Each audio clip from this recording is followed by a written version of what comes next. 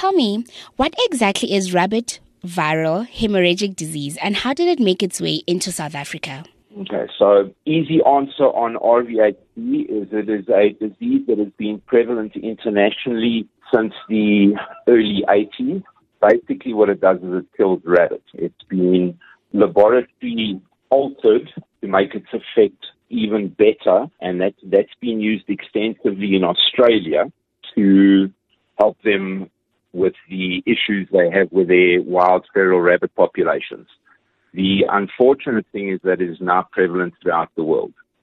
So what RVHD does is it attacks the internal organs of the rabbit, concentrating most on the liver, the heart, and the kidneys, creates hemorrhaging, and that creates the death of the rabbit. Where in the country has it been reported? Initial reporting started July, August last year. That was done in the Greater Cape Province. Following that, there's been reports pretty much all over. The only province currently where there are no confirmed reports is KZN. What is the cause for the rapid spread in South Africa at the moment? The major contributing factors is the fact that there are so many infection vectors associated with RVHD. Important to note that RVHD only affects rabbits, so there's no zoonosis to other species or humans.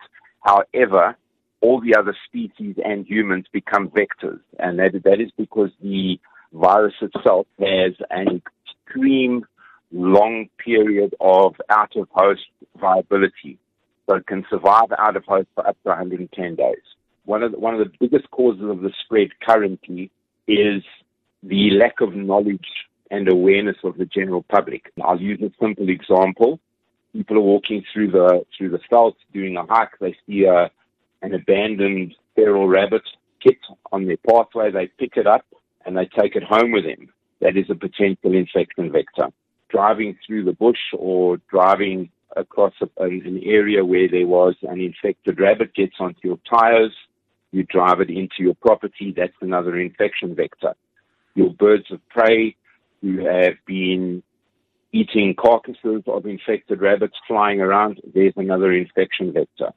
So the infection vectors are so numerous, and on the back of the variety of infection vectors, we're calling on everybody to not transport rabbits at this point in time, specifically in and out of defined hotspot areas and across provincial borders. And then can you expand more on what the symptoms look like? That's a very difficult one to answer, and the reason for that is that only about 5% of rabbits actually show symptoms. The balance of them are perfectly fine, and an hour later they're dead. Most notable symptoms are loss of appetite and increasing temperature. Those are the two most noticeable symptoms. However, rabbits being prey animals don't generally tend to express the feelings that they're not feeling well. So it's very, very difficult to look at symptoms pre-mortem. 90% of the time, you only discover your symptoms post-mortem on autopsy. Is there any treatment available? Unfortunately, there's no treatment for RVHD. It's a killer, and there's no viable treatment through all the research that's been done from the 80s up until now as an effective treatment for RVHD once the rabbit is infected. There is, however, a vaccine available, and we are working at getting a cheaper vaccine into the country as a preventative. It's not a vaccine that creates immunity. It merely assists a rabbit in recovering once they have been affected. The issue around the vaccine currently in South Africa is that for 90% of breeders and owners, it is cost prohibitive. Pricing is anything from 500 Rand to 1,200 Rand per treatment per rabbit. What will happen if the outbreak is not curbed? So there's a variety of impacts if this outbreak is not curbed effectively. First and foremost of those is the damage to the indigenous rabbit population in South Africa, the riverine rabbit, and there's a host of others that have the serious potential of being absolutely eradicated, which will then obviously have a serious knock-on effect to the various ecosystems where these rabbits are found. Obviously, it has an effect on prey animals, and so you're not going to affect the ecosystem on the ecosystem. Your next point of relevance with regard to slowing down the spread of the virus is the impact on commercial breeders, rabbit keepers, pet owners, etc., etc., etc. The rabbit industry is not a large contributor to the economy in South Africa, but it is a defined growing sector, and there are numerous people, breeders, who rely on rabbits as an income. So by not looking at curbing this and putting preventative measures in place, we are effectively having a huge impact on people's individual income. As an association, what challenges have you encountered thus far while trying to make the public and the government aware of the spread? So the single biggest challenge has been communication from government down to us and to the general public when there is a defined outbreak or a positive case in a particular area. That has been our single biggest challenge, to get awareness out to people, specifically to breeders and owners of rabbits.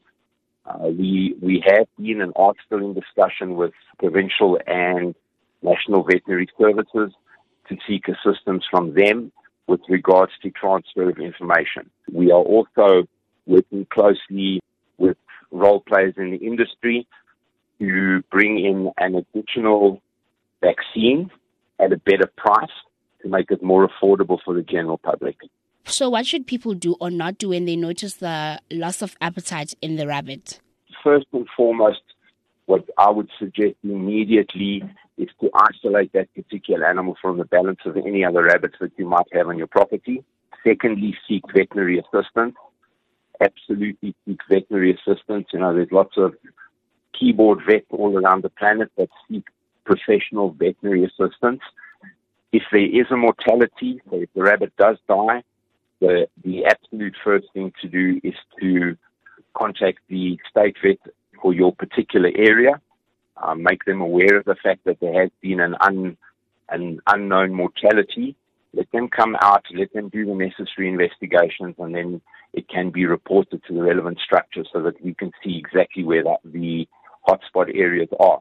On top of that, it is an extremely strong recommendation at this point in time that rabbits and rabbit owners isolate their animals, put strict biosecurity measures into place, and as far as possible do not in their own person go and visit other rabbit keepers or petting zoos or pet shops where there are rabbits, because the chances of transmission are then heightened.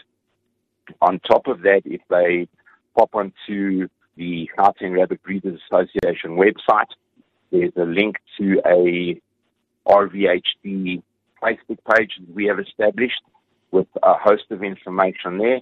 On that page, there's also a link to a mapping that we have instituted, which shows exactly where all the reports currently sent in are happening, and those areas can be defined as hotspot zones.